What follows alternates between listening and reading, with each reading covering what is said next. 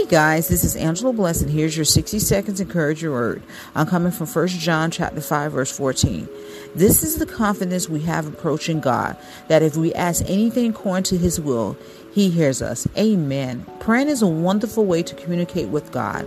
And just as we in any relationship, consistency, communication breeds closeness, intimacy, and comfort. You can be rest assured knowing that God is listening to your prayers and that your concerns and struggles are being heard and understood. Saying prayers may not automatically fix your problems, but speaking to God can give you the clarity you're seeking and the inner peace you need in life. Prayer does change things. Prayer is one of the most important tools that we can use while we're on this earth. Trust me, God hears our voice. He hears our cries. He hears our prayers, and he loves you, and he's going to come and rescue you just in time. Amen.